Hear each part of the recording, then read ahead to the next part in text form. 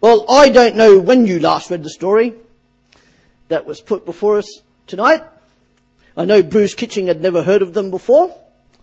He was hoping that I was going to do Ruth or somebody, but no, sorry, I've already preached on Ruth here before, as well as Rachel. And when Adam phoned me up last Sunday night and told me that there's a theme of Sunday evenings of looking at Old Testament characters, I knew instantly who I was going to do because I'd done a study of these online a few years ago. So our two main characters tonight are going to be Athaliah and Jehoshaphat. The story has the makings of a Hollywood blockbuster, don't you think? I've got Angelina Jolie playing the role of Athaliah. She'd be great. And of course, Julie Andrews as Jehoshaphat.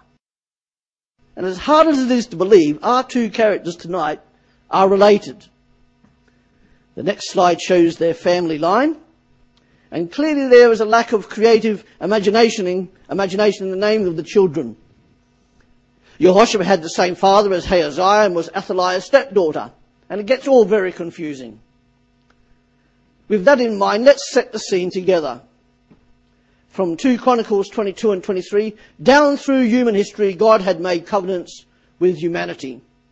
Then with Noah, then with Abraham, and then with Moses. And God also made a covenant with David. And in that covenant with David, God promised three things: that there would always be a land forever, it would be a dynasty without end, and it would be a perpetual kingdom. You can find that in 2 Samuel chapter 7. We also find there that there's a prediction of the birth of Solomon as David's successor to the throne, with his role being established to establish David's throne forever. With 300 wives, that would be not be an impossibility. And we see this linked to Jesus Christ through the genealogies to both Joseph, who had a legal right to the throne, as well as Mary, who had a blood right to the throne. And this book of 2 Chronicles covers the same period in history as 1 and 2 Kings, but from a spiritual perspective. It tells mainly of Judah, the southern kingdom, after the life of David, and deals mainly with the reforming kings, Asa, Jehoshaphat, Joash, Hezekiah and Josiah. And the passage we've got before us is now about the 8th century BC.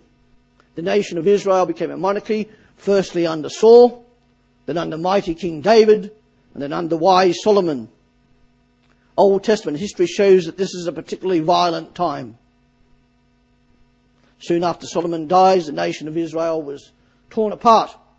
The 10 northern tribes formed Israel and departed from worshipping the true God, Yahweh, in favour of worshipping Baal, the Canaanite god, the god of the enemy.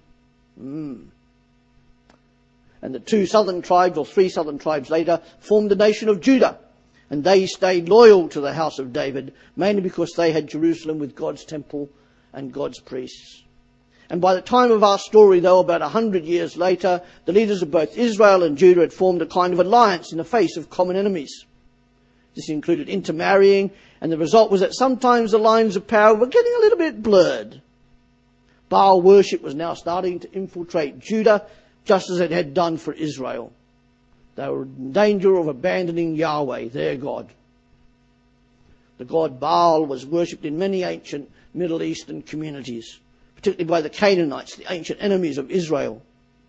The Canaanites considered Baal a fertility deity and one of their most important gods in the pantheon. Judah was slowly slipping into a mire of moral bankruptcy and religious idolatry. And so to the first of our great characters, Angelina Jolie as Athaliah. I'm sure she would appreciate that. And I wonder, again, how many have actually heard of her before tonight, apart from skipping her as you read through the Bible once a year? She's certainly an intriguing as well as villainous woman, as Shakespeare must have picked up on her at some point. Most scholars seem to think that she was the daughter of that evil man Ahab, as well as that equally evil woman Jezebel, who I'm sure that you have heard of. And as we will see, she somehow inherited the evil scheming of her wicked parents. It's now about 840 BC. Her husband was Jehoram, and we read about him in the previous chapter, chapter 21. He had forsaken the Lord God and had reigned for 8 years. The last verse of 2 Chronicles 21 tells us this about him. This is his memorial. He passed away to no one's regret and was buried in the city of David, but not in the tombs of the kings. That's not a very happy epitaph, is it? So his son Ahaziah becomes king, and Athaliah, his mum, becomes his main counsellor. He's a bit of a mummy's boy. And this causes him to do much evil in the sight of God. And we see in 2 Chronicles chapter 22 and verses 2 to 3, Ahaziah was 22 years old when he became king, and he reigned in Jerusalem for 1 year. His mother's name was Athaliah, a granddaughter of Omri. He too followed the ways of the house of Ahab, for his mother encouraged him to act wickedly. Maybe it's not always salient to listen to your mother. So intriguing and persistent were Athaliah's designs that she intentionally sought to give her ideas and philosophies to her son. Athaliah whispered her plans and whims in his ear at every opportunity. A scheme whereby she hoped that he and his family would continue to promote Baal worship in Jerusalem and eventually establish Baal worship in God's nation, rather than the established Judaism with its covenant with Jehovah. Ahaziah reigned only for 1 year before he was killed. We read about that in 2 Chronicles chapter 22. Through Ahaziah's visit to Joram, God brought about Ahaziah's downfall. When Ahaziah arrived, he went out with Joram to meet Jehu, son of Nimshi, whom the Lord had appointed to destroy the house of Ahab. While Jehu was executing judgment on the house of Ahab, he found the officials of Judah and the sons of Ahaziah's relatives who had been attending Ahaziah, and he killed them. He then went in search of Ahaziah, and his men captured him while he was hiding in Samaria. He was brought to Jehu and put to death. They buried him, for they said, he was a son of Jehoshaphat who sought the Lord with all his heart. So now there was no one in the house of Ahaziah powerful enough to retain the kingdom. As the situation was, another of Joram's sons, one not trained by Athaliah, would succeed to the throne. This was a circumstance which could indeed temporarily pause Athaliah's evil plans. No matter, Athaliah was intent on ruling and seizing power. She becomes queen of Judah and Jerusalem simply by commanding that all of Joram's sons and grandsons are killed. Every one of them. She was intent on killing the rest of the royal dynasty of David, and during this time she even had her own sons and grandsons killed. Sounds a bit like Shakespeare, doesn't it? That way all of King David's generation would have been terminated and the line of David stopped. How would God then fulfill his covenant with the house of Israel then? Athaliah knew that as a queen she could marry a foreign prince who was a sincere devotee of Baal and therefore would have made the worship of Baal established permanently in Jerusalem. Out with the god Jehovah and in with the worship of Baal. And as far as we know, she remains the only woman to have reigned as monarch within Israel and Judah and to have sat on the throne of David. Indeed, she wasn't even from the line of David, which probably should have caused much animosity from the religious leaders, if not the devout people. But it seemingly did not, because they were a bunch of cowards. Her mother Jezebel had brought poison from Sidon and had injected it into the life of the nation of Israel. And now Athaliah was planning to inject some of that same venom into the life of Jerusalem and Judah. Not much of a wow factor so far, is there? And when she became queen, Athaliah's every gesture was obeyed immediately. Athaliah was also intent on dragging Judah's tribes into Babylonian exile, as well as establishing the worship of Baal. She was her mother's daughter indeed, was she not? Had Jerusalem not already departed from the service of Almighty Jehovah, the arrival of Athaliah and the threat of Baal priests would have caused uproar, if not a holy and violent reaction by the religious priests. But no such reaction came, and the opposite happened. Jerusalem was succumbing quickly to the temptations and the lure of Baal. The priests were afraid of her, and they did not want to stand up for Jehovah God. And in order to carry out her plans to oversee the supreme reign and establishment of Baal worship, Athaliah exercised her reckless power. She was an ancient Pol Pot. The great temple of Jehovah in Jerusalem was virtually closed. Beautiful Baal temples were built everywhere in Jerusalem at her command. Such innovations changed the whole life of Jerusalem. Worldliness soon prevailed, and the last remnant of the fear of the Lord Jehovah seemed to leave the walls of Jerusalem. Picture it, Jerusalem is in a desperate place. Jehovah God, it seemed, their God was silent, it seems. And Athaliah managed to reign for 6 years, due much to her political savvy, use and abuse of power and her connections. But there was hope at hand. Just a glimmer of hope. A glimpse of hope. What could this hope be, and where would it come from? Well, the Lord may have been silent, but he does know better, and he stopped her progress in her tracks. Unknown to Athaliah, little Joash had been rescued from the massacre. And when he was 7 years old, the high priest Jehoiada finally managed to get some guts, some courage, to publicly crown him as king. And that's where we read from 2 Chronicles chapter 23 and 11 to 15. And upon hearing the noise of Joash's coronation, Athaliah ran into the temple, saw her grandson Joash had been saved, was alive, and was appointed king, and she must have been infuriated, yelling, "Treason! Treason!" We saw that in our reading, which Jenny so wonderfully did.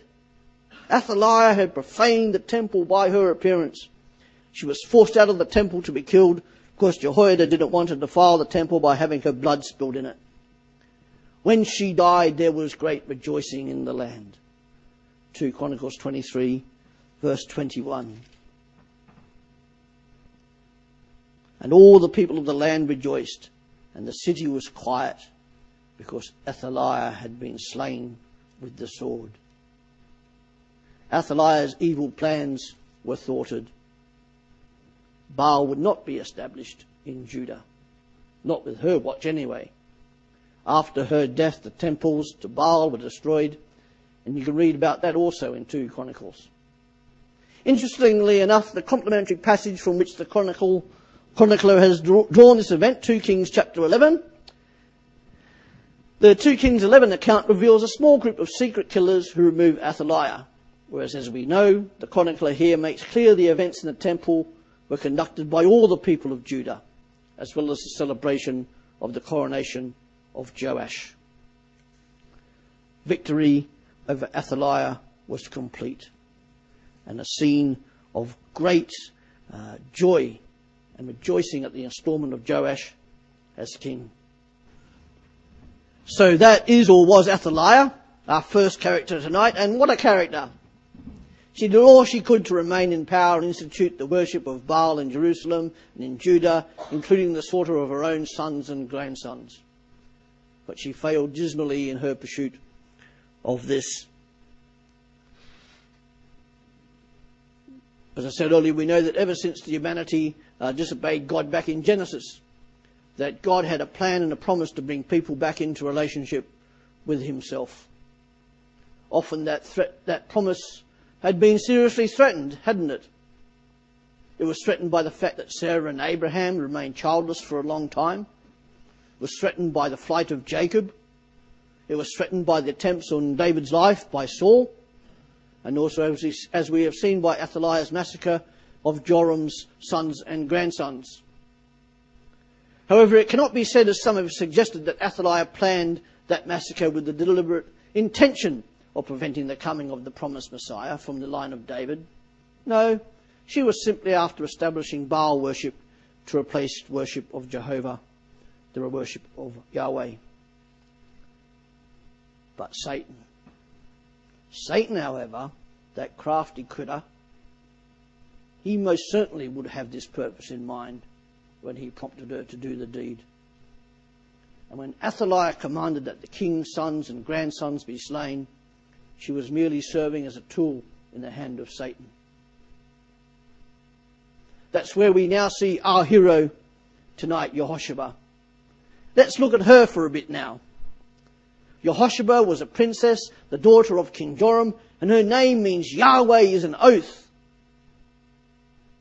She had married Jehoiada, the high priest, and Jehoshaphat, although she was a king's daughter and a king's sister, married a descendant of Levi, the head of the priest class in Judah. Jehoshaphat is a powerful and wealthy woman amidst all the turmoil and carnage. She's also apparently got a very clear mind. I can imagine some questions going around in her mind. Questions to be answered like, who will come in to rule Judah and return us back to the worship of Yahweh, whom I am named after? Who will defend us from our enemies? Will people be allowed to worship Jehovah now that Athaliah is in charge? Like all the best heroes, Jehoshaphat does what she can. She takes one baby, smuggles him away, and hides him in the temple. She saves one life. What was the motivation for taking him? Was it because she was aghast at the murder of all the other children? Or was it because she knew the importance of keeping the line of King David going? We don't know, but we do know she saved this one child. The Bible doesn't tell us how she happened to get this Joash, the baby. It seems that the nurse may have helped her. Jehoshaphat was the wife of Jehoiada, and we have for that reason to believe that she feared God. She must have learnt that Joash's nurse had also kept the faith, and in those trying times these two women had sought each other's company. This gives Jehoshaphat an occasion to persuade the nurse to flee to the temple with the baby. Athaliah at least didn't detect what had happened. She supposed that the whole of David's family had been killed. As Jehoiada's wife, she lived in the temple, not in a palace. The right to search the temple was outside the area of the king or queen, even one as evil as Athaliah. For that reason, once she had determined to save the life of the little prince, she decided to hide him in one of the bedrooms in the temple where even Athaliah dare not go. So as our reading told us, when Joash was made king 6 years later, Athaliah expressed her surprise. And Jehoshaphat has a charisma, an appealing character about her, even though we only read about her for a couple of verses. She seemingly did not desire mundane luxuries, even though Ahaziah was her stepmother, and though the life of splendour at a royal court might have been hers, she chose in preference to that of a secluded life in the temple, the house of Jehovah. Her calm, introspective character had developed in her courage unequalled by any of the men around her. They were a bunch of wimps, including her husband. They weren't going to stand up to Athaliah, were they? She gave up her personal freedom and liberty, making herself a virtual prisoner in order to protect the baby. Jehoshaphat does what she can. I do wonder, though, if she regretted at not being able to save more children. Maybe I'll ask her one day. And can you imagine the fear going through her mind? What if Joash cried and Athaliah's henchmen and spies heard? Because she would have had spies, Athaliah would, in the temple. How do you stop a baby from crying in such circumstances? In fact, how do you stop a baby crying in any circumstance? I wouldn't know. And if they had been caught, no doubt Athaliah would have been just as merciless, even to her stepdaughter, which Jehoshaphat was, and to her grandson, which Joash was. 6 years Jehoshaphat kept the child Joash and his nurse with her in the temple, probably teaching him about Jehovah and not Baal. Isn't that an awful long time to keep a child and prince a secret? A lot of others must have known about it. Temple guards, the priests, the servants, they must have been in on the secret eventually. And they were committed to preserving the godly line of David. Jehoshaphat saved the life of that baby Joash. And by rescuing the life of that little prince, she rescued the hope of Israel and thwarted the plans of Satan. But just as we have no reason to believe that Athaliah consciously tried to interfere with the coming of the Messiah, so we cannot suppose that the effort of Jehoshaphat to save Joash was her conscious attempt to make sure the coming of the Messiah was sure. Athaliah was Satan's tool, and Jehoshaphat was used by Yahweh. Athaliah's work was destined to fail because Satan is impotent against God's purposes. And Jehoshaphat had to succeed because God's plans are invariably realized. It was not Jehoiada, the priest, the male, who tried to save the generations of David from being destroyed. For the sake of his own fear, he would have permitted the whole royal family to be killed. As I said, he's a bit of a wimp, isn't he? Of all the men in Jerusalem who at that time still feared the name of Jehovah, not one dared to assert his position. They would have liked to, probably, but they dared not. They lacked bravado and courage. And while all these men, including the high priest, feared to act, Jehoshaphat did the brave thing. She saw the significance of the situation and acted accordingly. It was a dangerous thing to do, you must agree. If Athaliah had heard about it, she would have tried to kill Jehoshaphat just like that. But Jehoshaphat made up her mind, she was determined, and after that she never hesitated. Her courage and readiness seemed to have impressed her husband.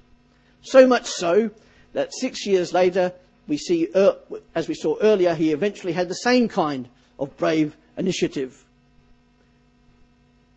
So her husband may have been the head, but Jehoshaphat was the neck. Her husband dared to crown Joash king and to execute the judgment of God upon Athaliah. Wow. I knew I'd get one in eventually. So that is these two women, Athaliah and Jehoshaphat. So what lessons can we learn from the lives of these two women that we can learn and apply almost 3,000 years after the events? Firstly, I think we can remember that God defeats the plans of the wicked. Every era, I'll learn to speak English one day, every era, including our own one, has wicked people who lay their schemes skillfully and with creativity, don't they? Just as Athaliah did. However, we also know that such schemes are destined to fail and God will defeat them. Athaliah was so enamoured with power and seemingly imbued with evil that when anything threatened to stop the progress of her wicked plans, she did not hesitate to destroy it. Ultimately, she was stopped by God, and not in some small way due to the courage of Jehoshaphat. As you look around at the world today, are you despairing at what you see? Because I know that some people are. Is there any hope for this world? Is there any hope for me? They ask me. If God is there, why is he so silent? What is God doing about this world as it seems to be getting darker and darker? God, why are you not doing something? Well, the response we have from God was at Easter, the death and resurrection of Jesus Christ. God has done something about the evil in this world. Sin and evil and Satan were defeated on the cross and in the resurrection of Jesus Christ. The great God who was outside of time and space entered time and space as a human baby. A baby who himself was threatened by others, just as baby Joash was. And who also had to flee with his family to safety. That baby grew up to be Jesus. The Jesus whose death and resurrection we remembered and celebrated last week. And the cross and resurrection of Jesus Christ ensures God's victory over Satan, over sin, and over death. They are conquered, vanquished, squashed. Wow! Satan is a defeated creature, and he will do anything to drag people into defeat with him. The power of sin is conquered, and sin's grip is overcome if you are a believer in Jesus Christ. How easy is it to forget that truth in our life? And old Satan comes up and says, "You haven't asked forgiveness for that sin, have you? You naughty boy. Oh, get lost. Go wax your legs." Death has been beaten. because those who believe and trust in Jesus Christ will live forever with him. Death is not an end. It is a beginning. We have a God of hope to trust in and to be obedient to. How closely are you following him? Are you like Jehoshaphat and being obedient? Or are you being like the male priests who are hiding and cowering in their corner? Are you gripping onto God with a full hand? Or are you just hanging on to him by your fingertips? One way is safer than the other. Don't panic, Anne, we're almost finished. As I've already said with the story of Athaliah and Jehoshaphat, we can see clearly the work of Satan in the background. He would want to stop God's plan from working. Athaliah's motivation was to see Baal worshipped everywhere, the impotent god that they could put on a shelf. But Satan would have wanted to have halted God's promise from being fulfilled. We can be assured of that. After all, it wasn't the first or last time he had attempted it. His fingerprints are all over every attempt to stop God's promises being fulfilled. The Easter events, though, show that Satan is a defeated creature because of Jesus' death and resurrection. Satan may not have been able to stop the events of Easter occurring, though he did try. But he does want to drag as much of humanity down with him into the lake of fire as he can. That's our job, to stop him with the power of God. Jesus has promised us in the new covenant that he's coming back. 2,000 years we've been waiting. Are you ready? During the time we're waiting for our Master to return, we have to be patient while we have a job to do of telling others about him. We have to be brave and courageous. Be strong. If Jesus said that he will come again, then guess what? He will come again. His word is true. We must remember that God's faithfulness is always constant. God promised David that his ancestors would always sit upon the throne. 1 Kings chapter 8 and verse 25. That promise seemed frustrated and doomed to fail when Athaliah plotted to murder all the princes and eliminate every descendant of David. But God's faithfulness was certain. I don't know if you're unsure of God's faithfulness tonight, but let me tell you, his faithfulness is sure. He has a grip on you. An ancient ancestor of David was saved, and the bloodline of David continued.